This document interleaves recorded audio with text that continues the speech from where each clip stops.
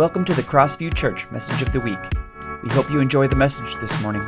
For more information, visit us at mycrossview.com. Morning. It is really good to be with you this morning. Hello to those of you joining us online as well. It's always a privilege to gather together and to worship and to hear the word, and I love it. So glad you're here with us this morning. Today we're going to talk about a kind of difficult story in the Bible. That's what I've found this week as I've prepared for this, as I've talked to a number of people about it. This is a challenging story, so much so that Pastor Kyle and I actually recorded a podcast about this earlier in the week. And then we sat back and, as we always do, kind of evaluated, well, how did that go? And we were like, you know what, we need to do that again because this is a difficult story and we want to approach it and handle it with care. And so we actually recorded that over again because this is hard. Today we're talking about the story of Sarah and Hagar.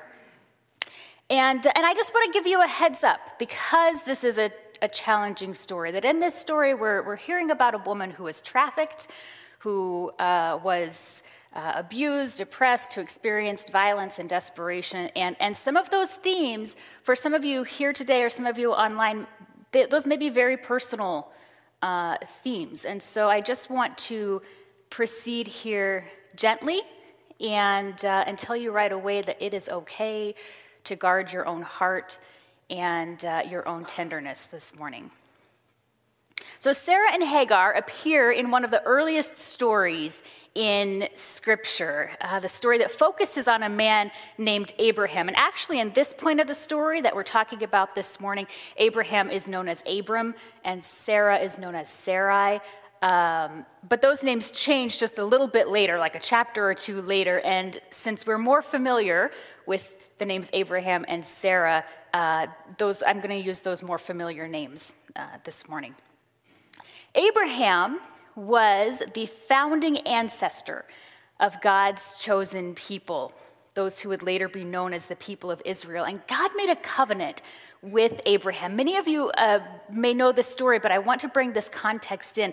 God made a covenant with Abraham and promised him that from Abraham would come a great nation that would bless all people, and that Abraham's descendants would inhabit the land that Abraham was living on at the time, and that Abraham's children would be as numerous as the stars in the sky. It's a really significant promise, and it's really crucial to actually the rest of the biblical narrative. But there was one fairly significant problem with this promise, and that was that Abraham did not have any children. And it's hard to believe that your lineage will include more people than can be counted when you are in your 80s and you don't have any children, right? That's what Abraham was facing, and yet that is exactly what God promised to him. Now, Abraham had a wife named Sarah, and Sarah was barren, and that's how the Bible describes women who could not bear children. The ancient understanding of barrenness was that the womb was stricken with emptiness, was incapable of nurturing and sustaining life. And the understanding was that happened because God was in some way displeased with the woman. Now, our understanding today, of course, is vastly different, but it's still true that women and men who experience infertility are familiar with that sense of emptiness and longing and unfairness that can come along with that. So that's what Sarah was facing. But in Sarah's day, that pain of infertility, it went far beyond this personal desire to have children, as strong as that can be. The ability for a woman to bear healthy children then defined her entire purpose, her worth, her value, her status in society, her reputation. It was all dependent on whether or not she was a mother. Now, Sarah had virtually every power, every privilege available to two women in that day, which really wasn't very much, but she had all that was available. She was very wealthy. She was married to a very powerful man. She had a household that was filled with servants. The Bible tells us that she was very beautiful. According to the standards of the day, she had it all except for this one really, really significant and important thing, which was the ability to have children, and she was missing that. Now, Hagar had a different story. Hagar, according to the Bible, was Sarah's slave girl. She was a young Egyptian woman who was enslaved in Abraham's household, and Hagar held no power in that society. She was young, she was a foreigner, she was enslaved, she held absolutely no power or significance. In fact, she didn't even have a name. Hagar in the Bible, it's not a known name from that time. It's certainly not an Egyptian name. It roughly translates as foreign thing. That foreign thing, it's probably what she was called in Abraham's household. It's not even a feminine word, so it doesn't even mean the foreign woman. It just means that foreign thing, that strange thing. So like enslaved people really throughout history, like enslaved people still today, Hagar's humanity and dignity were completely ignored.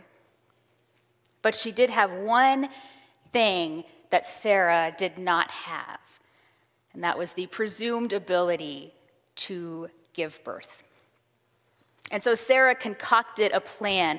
And in Genesis 16, verse 2, we read that Sarah went to Abraham and said, God has kept me from having children. That was also the understanding, right, that barrenness was an act of God. Sarah said to Abraham, go and sleep with my servant. Perhaps I can have children through her. And Abraham agreed with Sarah's proposal.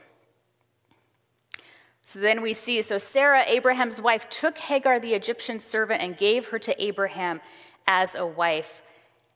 And that plan worked. Sarah's plan worked. She gave Hagar to Abraham as a wife, and Hagar became pregnant. And so Sarah must have been so happy, right? Except she wasn't. Not at all. We find out that when Hagar knew that she was pregnant, she began to treat her mistress, Sarah, with contempt. Now, this could mean a couple of things. Most likely, it means that Hagar adopted this sort of customary social shunning. Ooh, that's a really hard phrase, social shunning. She adopted this shunning of Sarah, which Sarah would have been experiencing her entire adult life as a childless married woman. So it's likely that Hagar kind of adopted that, maybe hung out with the women who were looking down on Sarah. I doubt that it was a bold contempt. Hagar was still, even though she was Abraham's secondary wife, she was still enslaved to Sarah. But Sarah did not like this position of power, or at least this little bit of status that Hagar now had. And so when she experienced what she saw as disrespect, she actually became quite enraged. And the Bible tells us that Sarah then went to Abram and said, this is all your fault. Right? All the husbands are like, oh, buddy, I'm so sorry. This is all your fault. I put my servant into your arms, but now that she's pregnant, she treats me with contempt. The Lord will show who's wrong, you or me. You've got to feel sorry for Abraham a little bit at this point, right? Because he had done exactly what his wife had demanded of him, and the results were exactly what his wife had hoped would happen. And now she's saying, this is all your fault. And so Abraham decides, you know what, he doesn't want anything to do with this. He doesn't want any of this drama. He's washing his hands of it, and he tells Sarah to just do whatever she wanted. The Bible says Abraham replied, look, she's your servant, so you deal with her as you see fit. And then Sarah treated Hagar so harshly that she finally ran away. Now, this is important because the way this is phrased in the Old Testament, that Sarah treated Hagar harshly, it indicates that Sarah subjected Hagar to really extreme abuse and violence. This was not just, Sarah being rude to Hagar or giving her additional work or anything like that. The implication here is that Hagar was severely abused, so much so that she ran away. Then the angel of the Lord found Hagar, the Bible tells us, beside a spring of water in the wilderness along the road to Shur. The angel said to her, "Hagar, Sarah's servant, where have you come from and where are you going?" "I'm running away from my mistress," she replied. The angel of the Lord said to her at that point, "Return to your mistress. Go back to Sarah's household and submit to her authority." And then he added, "And I will give you more descendants than you can count." And this is where it gets really hard. This is a really difficult story to read and to understand because it really brings up some hard questions about the character and the nature of God.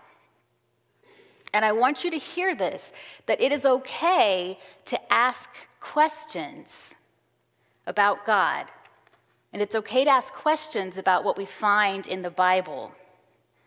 We don't need to be afraid of what will be revealed to us. Our questions don't threaten or offend God. So we are going to tackle this morning. So first of all, this angel of God, who is that? The angel of the Lord.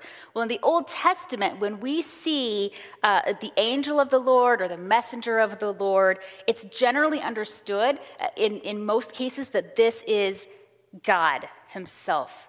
This is not a representative of God as we might understand an angel to be, not an ambassador, but a manifestation of God. And so God found Hagar in the wilderness. And then he tells her to return to Sarah. And that's super messy, and I don't like it at all.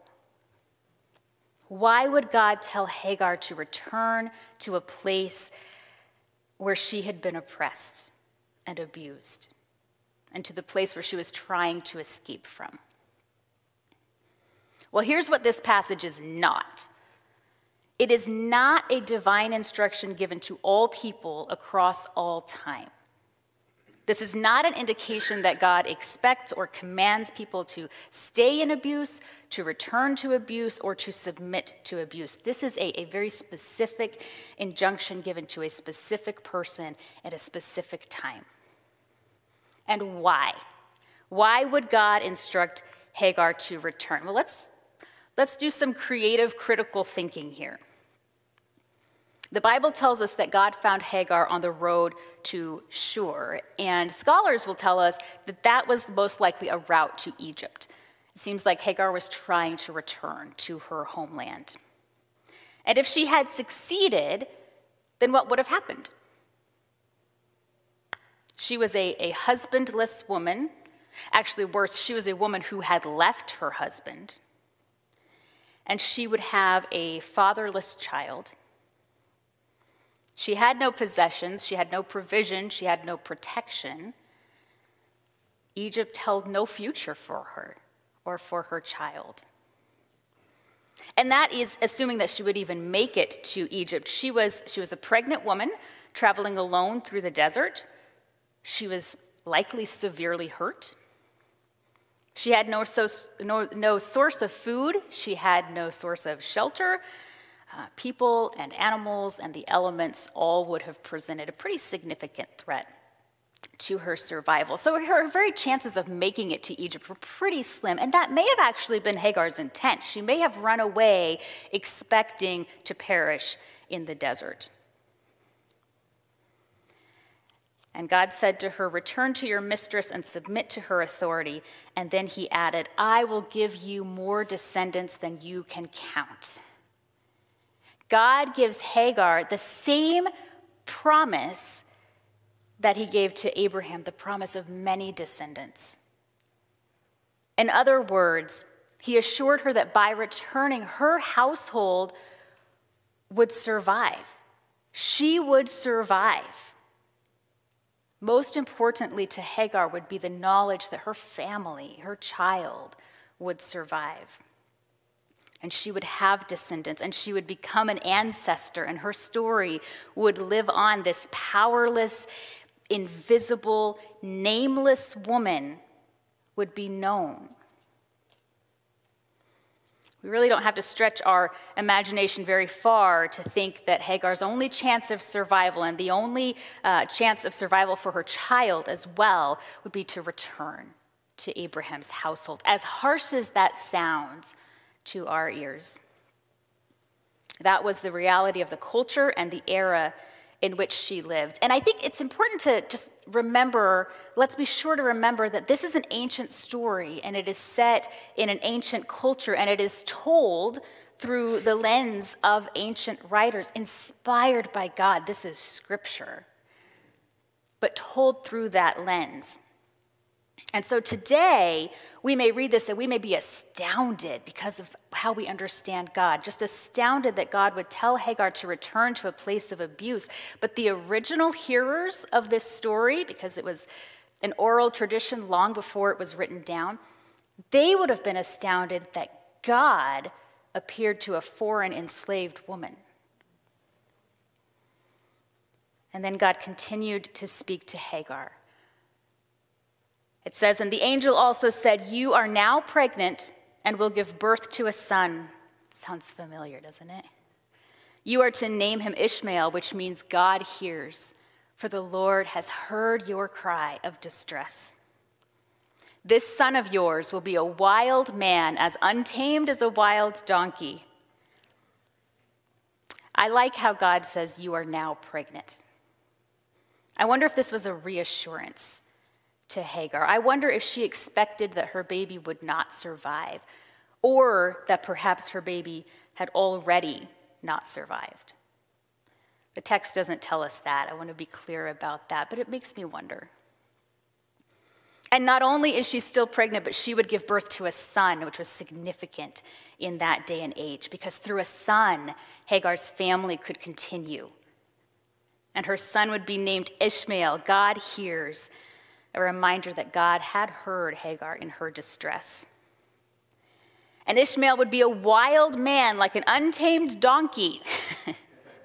Sounds a little bit funny to our modern ears, especially if you read it in some of the Old English translations.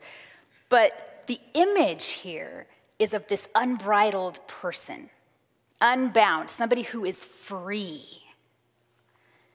Hagar's son, and therefore her descendants, would be free. For an enslaved person, this is a tremendous promise. Listen to Hagar's response to God. Thereafter, Hagar used another name to refer to the Lord who had spoken to her. She said, "You are the God who sees me." She also said, "Have I truly seen the one who sees me?" She named God. Hagar, this foreigner, enslaved, abused, powerless, nameless person, was given the unbelievable honor of seeing God and of naming God. Unbelievable because the understanding was that a person could not see God and live to tell about it.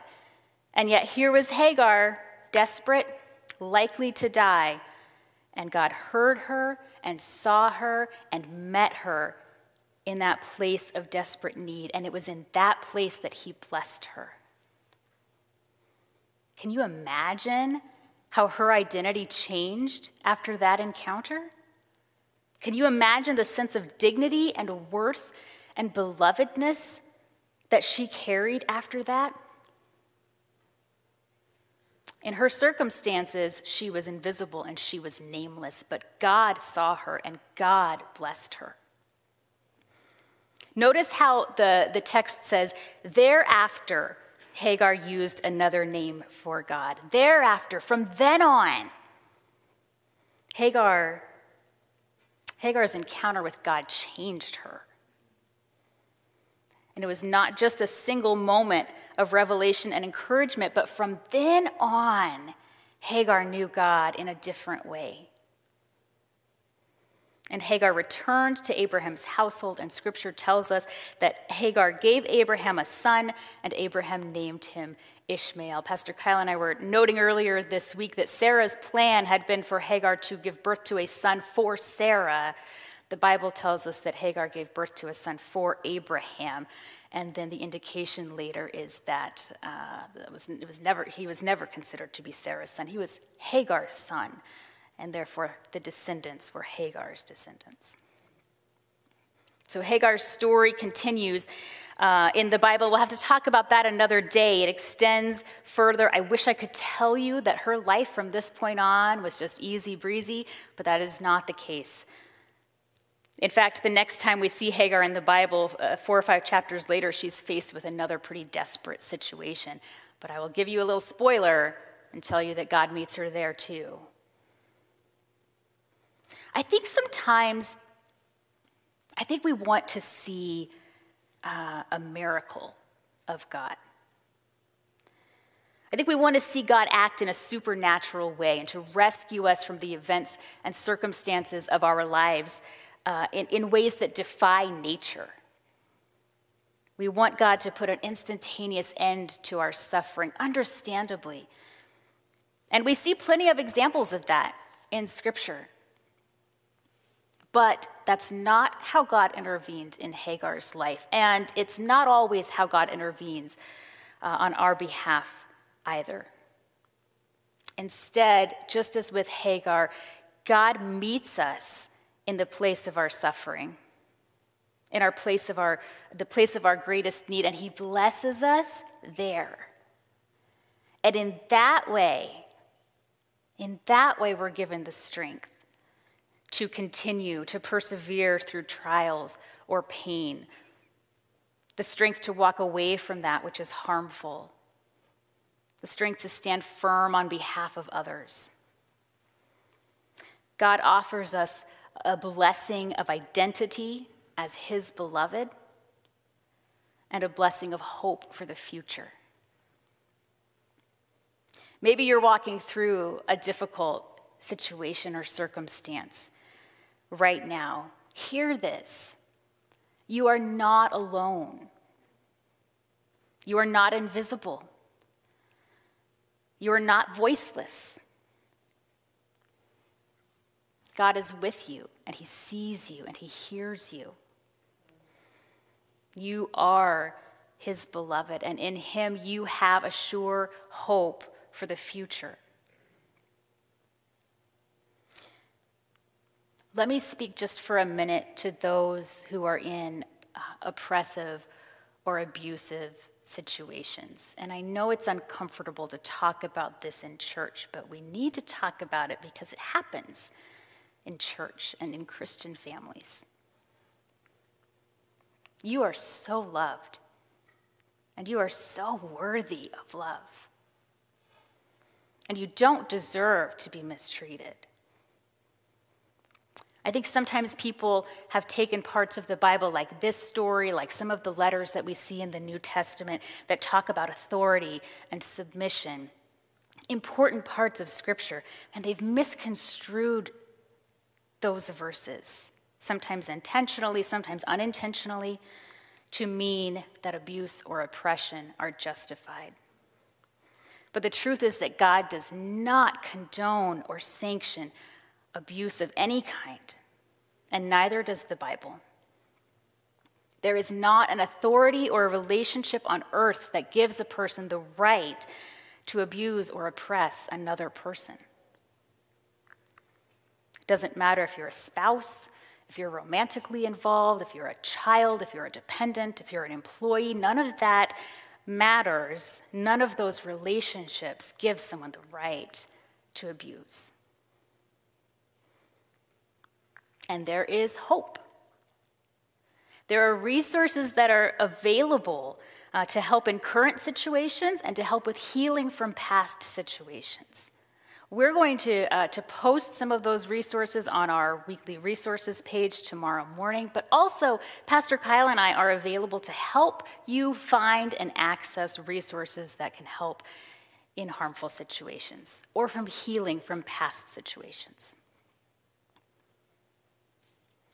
We face many difficulties in this life, don't we? Whatever you're walking through right now, and it may be something as dire as an abusive situation. It may be grief and sorrow. It may be illness or relationship struggle. It may be a situation at work, disappointment, frustration. You are so loved. And God is with you. And God sees you, and he hears you, and he has a future for you. And my prayer is that you will hear that this morning and that will settle deep in your heart. Let's pray. Heavenly Father, sometimes it's challenging for us when we read these difficult stories that don't fit what we know or don't seem to fit what we know about you. Lord, thank you that we have your Holy Spirit to guide us, to walk with us, to provide the wisdom and the insight needed for us to see your true character and your great love, even in these difficult stories and situations. God, we all face difficult times, and it is so comforting to know that no matter how invisible, no matter how small, how voiceless we may feel, that to you we are seen and heard and named, that you know us by name, Lord. What a great comfort and encouragement that is. Lord, I pray for those here this morning and those joining us online who may be walking through a difficult time today and may be facing difficult circumstances. Lord, right now in this moment, would you let them know that you are there with them, that they are so loved? We love you, Lord. We're so grateful that you meet us in our difficult circumstances, in our point of greatest need, that in that place you meet us, you know our name, and that from that place, Lord, that can be the place of our greatest blessing. We're grateful for these truths, Lord. We love you. We pray all of these things in Jesus' name. Amen.